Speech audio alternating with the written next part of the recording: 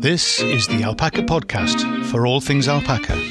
If you're an owner, a soon-to-be owner, a want-to-be owner, or are just alpaca mad or love the fleece, welcome to the Alpaca Tribe. I'm Steve Hetherington.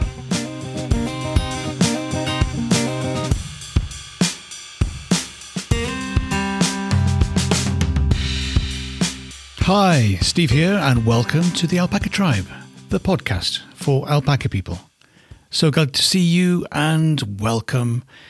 It's still a time of watching and waiting.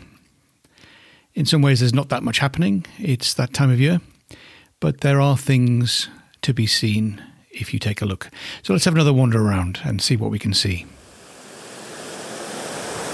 The ducks have started chasing each other. I'm making noises, getting excited and stuff, so that's another sign of spring. We've had this pair of Canada geese in most days this week, this last week, so they're obviously getting settled, working out what's going on, and they've been checking out the best breeding site, which is down on the Finger, which is where the land sort of sticks out into the lake. It's a good spot. It's well protected, and occasionally you get the alpacas will go down there. They wander down. They come along the side of the lake and they go down to the end. Sometimes they go down there. They don't quite use the steps, but it's just alongside it.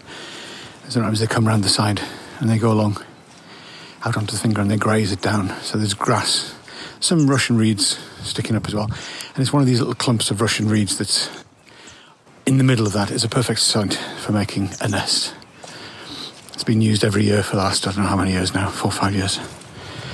And I'm sure it'll get used again this year. So the ice is all gone. We're in a lull between heavy rains. Welcome to the spring. Or is it the winter? So we're not quite sure when the grass will start shifting, but we got some reasonable temperatures the next few days, so that's going to start things shifting a bit. It's better if you have sun as well, of course. At least the temperature's not going to hold it back. Grazing is an interesting challenge, really, isn't it? What kind of grass have you got? What's the best grass to have for alpacas, for grazing animals? And it's different to sheep and cows. I think I talked about this before, but it's the taste and it's the kind of the leafy quality of it rather than the high, tall-growing, fast-growing grass that's going to make for good hay or haylage or even silage. So the fast-growing stuff is less attractive, and the slow-growing, low-growing grass tends to be more favoured. And then you mix in a few things like timothy. I just love the fact that there's a grass or there's a herb in the grass mix called timothy. I think it's great. Those range of things is really attractive to the alpacas. They like to graze on a variety. They'll pick and mix. They'll know what they need and they'll go for that. And sometimes you even see them grazing or eating some of the soil, and you think they must be missing something therefore in terms of minerals. They seem to be good at finding what they need, but I don't really like them eating the soil. It just feels like I'm failing them somehow, which I probably am.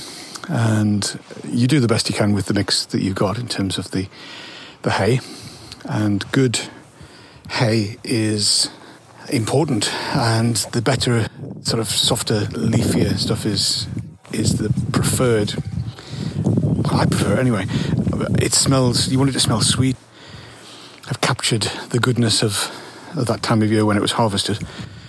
But the alpacas seem to favour it as well. It's not just me.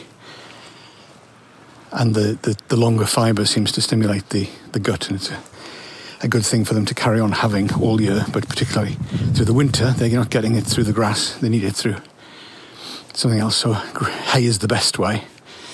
They've been enjoying alpha A was the chopped alfalfa. I mean, you can, less so in the UK. I guess it's included in some of the mixes, but it's not a major kind of crop that's used. You don't tend to have alfalfa like you would in some places, particularly like Peru, Chile. You'll actually get alfalfa hay. So I don't know, I was trying to get hold of some seed and add it in, so it'd be over-sowing rather than ploughing and starting again. It's worth watching to see what they're eating, where they're eating it, and seeing if there's some good stuff there that can be favoured at other places as well. And what are they not eating, and can that be reduced? Maybe just cutting it back is the best you can do, but sometimes a shift in the pH will help other species to kind of grow through again and bring a balance. So we've got an area where we've got a lot of Russian reeds. Now that's partly because it's had recovered silt on there, so it's had the seeds and the bits of sort of roots and stuff that have been added in with the silt, which then means it grows. You can keep it down, you can strim it and top it and that kind of thing, but the alpacas do eat it some, but it's not a favourite. But they do like it long there in the summer when it's really hot. They will use that as a space to keep it cooler. They'll lie in the long grass. Cool. I'm starting to see more of the more recent activity by moles. They're obviously waking up and getting on doing their stuff underground. It makes a mess of the field, and when you come to mow something, if you're not sure that it's there and you suddenly hit the mound of earth, it slows everything down and potentially blunts everything as well. So there's not much you can do with that, but it's just useful to know they're there and around. Another sign of spring. And we've got down the far end of the valley we get the buzzards. They're sort of circling around. There's one at the moment just circling around. You get the kind of the mewing cry from them. And the other end of the valley, on the top of the crown of the hill, there's a nest which is where the red kites it's where they're based in terms of nesting. Then you get these others that come in, and I've talked about those before as well, where we get these kind of gatherings of larger numbers, and it's a bit of speed dating, I think. They all come in and they all circle around and stuff, and then they disappear again. They're only here for a few hours and they're gone. A lot of magpies this year. We seem to get a rotating round through magpies one year, and more the jays the following year. This year seems already that there's quite a lot of magpie activity, not much jay at all. So I think it's probably going to be a magpie year. And the problem with that is they get into the stable where the alpacas are. And they're not interested in the alpaca food really, apart from clearing up a bit, but they're not a problem for the alpacas. But they do go in where we've got the swallows that nest in the stable, which work very well with the alpacas generally. No interference with either side. But the magpies get in there and they rob the nests. So sometimes you get 2 or even 3 rounds of nesting, trying to get some fledglings. But it's just the nature of the balancing of things, I guess. But yeah, so it looks like it's going to be a magpie year, so we'll keep an eye on that. And then the ducks and the ducklings, they're more vulnerable if there's a lot of magpies around. And same with the early stages of when the Canada geese. But it's interesting because the Canada geese, they'll gather, they'll come over and they'll cruise across, and they'll get up on the bank next to the alpacas. They're very happy being around with the alpacas. And there's generally a mutual acceptance. The alpacas sometimes, the younger ones, will get a bit more interested than the geese are happy with. So that will be, they sort themselves out. And then the geese will come in, they'll walk them in, they'll walk in the youngsters. So as they get a bit older, they'll walk them into the field with the alpacas. And sometimes you get a bit of a traffic jam at the gate, where both alpacas are trying to come in and the geese are trying to come out. And they're eating all the grass, and that's a competition. They're eating my grass for my alpacas. What are these geese doing? So I'm also amazed just how quickly and how big the geese grow just eating grass. But they do well. So they're gathering. I saw them first thing. They seem to have gone off for the moment. Can't see them on the lake, but they'll be back later on today, I'm sure. Wind keeps coming and going. It's a gentle, much warmer breeze at the moment, coming from the south-southwest, which is our normal, where the wind is coming from. So when we do the shelters, the field shelters for the alpacas, we'll tend to make that direction will be solid. So the bottoms tend to be solid anyway. So we if you can imagine, it's high enough so you don't bang your head, ideally. And that height, then half of that will be solid right around the base, so it stops all the wind. When they're cushed down, they're protected from any wind blowing. And particularly around the southwest corner and back, so the side and back of the thing facing the southwest, we'll give them protection. So that's the upper part is also solid. But then the rest is done with what's called Yorkshire boarding in this part of the world, or hit and miss boarding. So you've got the width of the board, then a gap, and then the width of the board, etc. So just thinking about how we give them the light and the air and the sense of protection without them feeling like it's a dark cave that they're not going to go in. So they will use eventually anything, but not very much if it feels a threat. So if it's dark and they're not quite sure what's in there, then they're less likely to use it. If there's a small opening, then one of them might boss the entrance and not let the others in anyway. So having it wide enough, having Yorkshire boarding is really helpful, we found. We've got various versions. It's gradually changed over the time as we've added new ones in or extended them. Bit of shelter, bit of shade, protection from the wind particularly, and also the rain, the heavy rain. I was up feeding the boys yesterday. It was so noisy because it was just hammering down on this metal roof. And that was a bigger one we had. When we had that done, we actually put some clear sheets in there as well, so there's some natural light comes in. It's not much good when it's gone dark, but it's useful during the day. And that's also got an end on it with an end on for the food, so I can get hay in there and have it in store.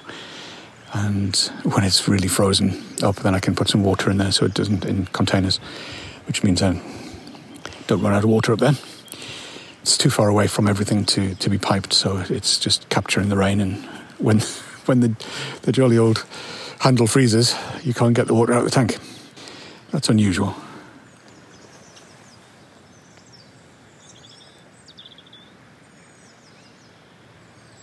I thought about the lake sometimes with this water, that we could actually pump it up to the top end. I suppose we could use a petrol pump, but it's not going to be very desirable. There's a certain limit you can take out automatically, you're allowed, but beyond that you have to get permission and pay for an extraction license. But you can take out, I think it's certainly be 1,000 litres a day. Or it was. I'll need to check the details again. Don't go beyond that unless you go and check your own details where you are. The ram pump is something that's interested me for a long time. And basically it's a 10-to-1 ratio, so it flows through the pump and creates some pressure. There's a little pressure vessel, and it creates the pressure, and that kind of squeezes it through a non-return valve. So for 10 litres flowing through, you get 1 litre pumped up through the outlet. And if it's narrow enough, you might get enough pressure to push it up the hill far enough. But it then runs itself. It's not quite perpetual motion, not quite completely free energy, but it's not far off. You do get a little bit of noise, so you think about where you put it. But it was used a long time back by the Victorians. In certain places for the ornamental gardens, they pump the water back up to the top, and they use ram pumps. So that's a vague thought in the back of my mind. I like the idea, but never had opportunity to invest in one and work out exactly how I would use it. Got enough hobbies, don't need to add in that kind of thing. But it could be useful. Otherwise, it would be a question. If you get a really dry summer, I have to start carrying water around. So it may be worth thinking about pumping. But some of the soggy patches at the moment, I'm trying to discourage the alpacas from going to. That's where the mud snails are going to be, and the potential for the life cycle, part of the life cycle of the liver fluke. If there's any around, hopefully there's not too much around. But if you've had sheep on your land, then the chance is that there's going to be some around. And they can survive for quite a long time in the environment before it completes the life cycle.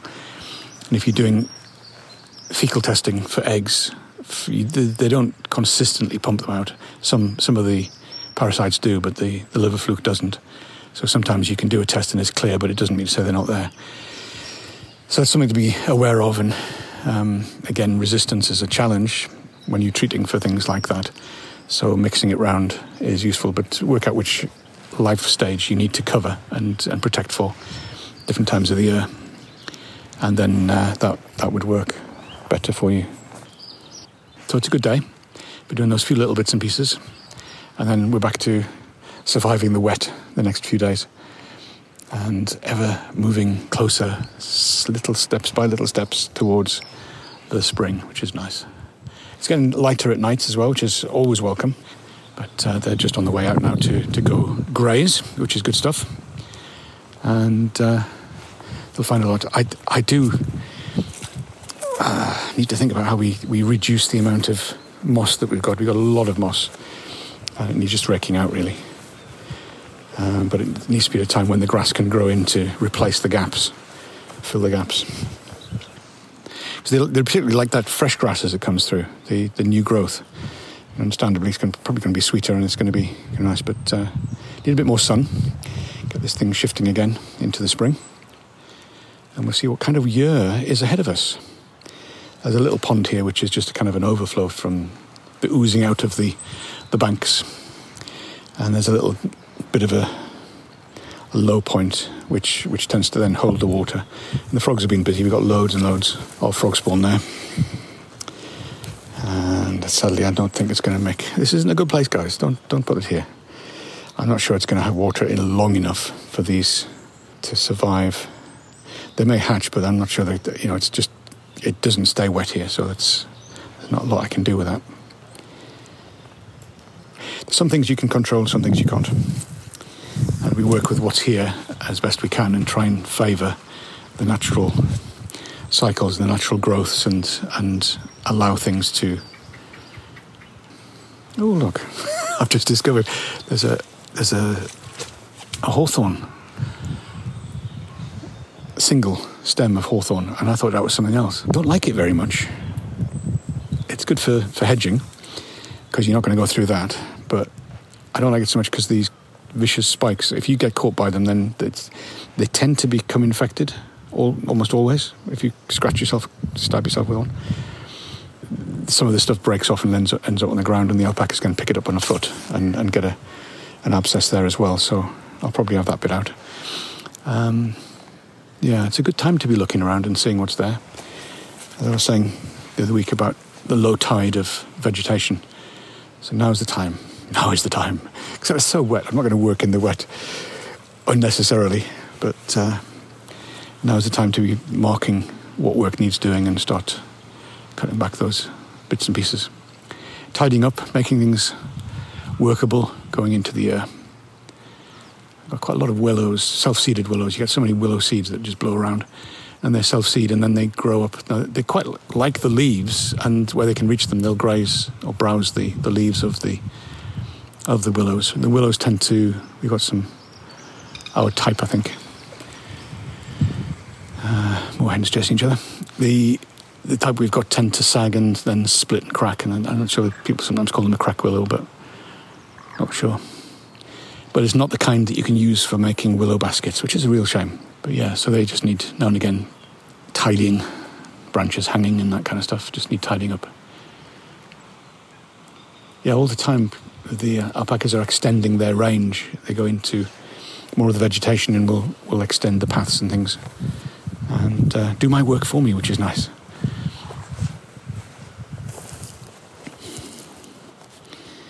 I've been busy pulling the foxgloves, because they're so obvious at the moment. Nothing else as green or standing up as much, so and they're coming out really well. So that's a good ongoing job. We just keep the numbers down for that. Again, they get so many very small seeds, and they will just spread and spread.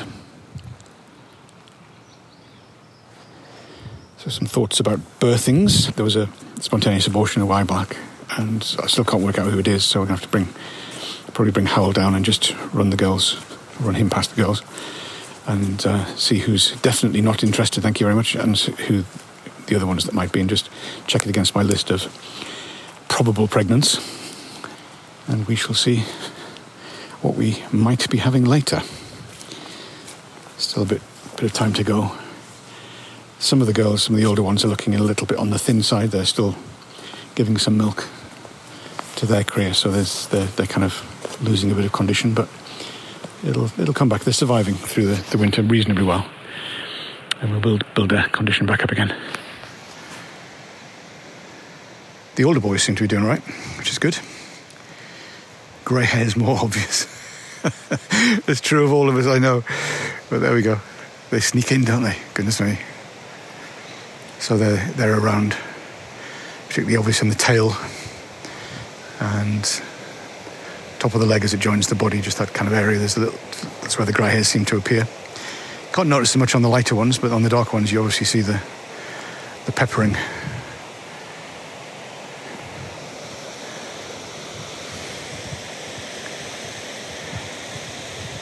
This is back to this is where the water runs off from the lake down into the tunnel. You can hear the water running.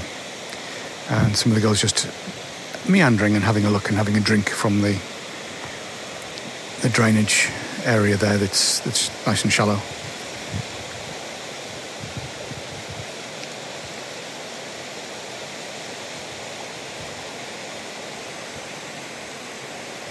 So they all seem pretty happy and relaxed and getting on with being alpacas today, which is great. So I shall carry on getting on and being an alpaca shepherd, doing some bits and pieces of mucking out now that they've moved away from the stables. And we can then keep all of that clear, ready for the next feeding, which comes around later today. Thanks for being here. Good to have you with us. And if you've got any thoughts or comments, do drop me a line, steve@alpacatribe.com.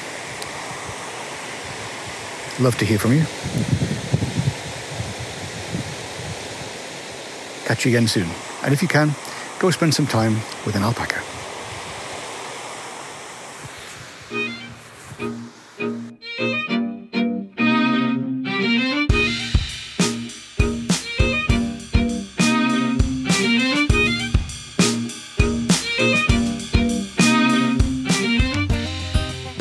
This is the Alpaca Tribe, and I'm Steve Hetherington.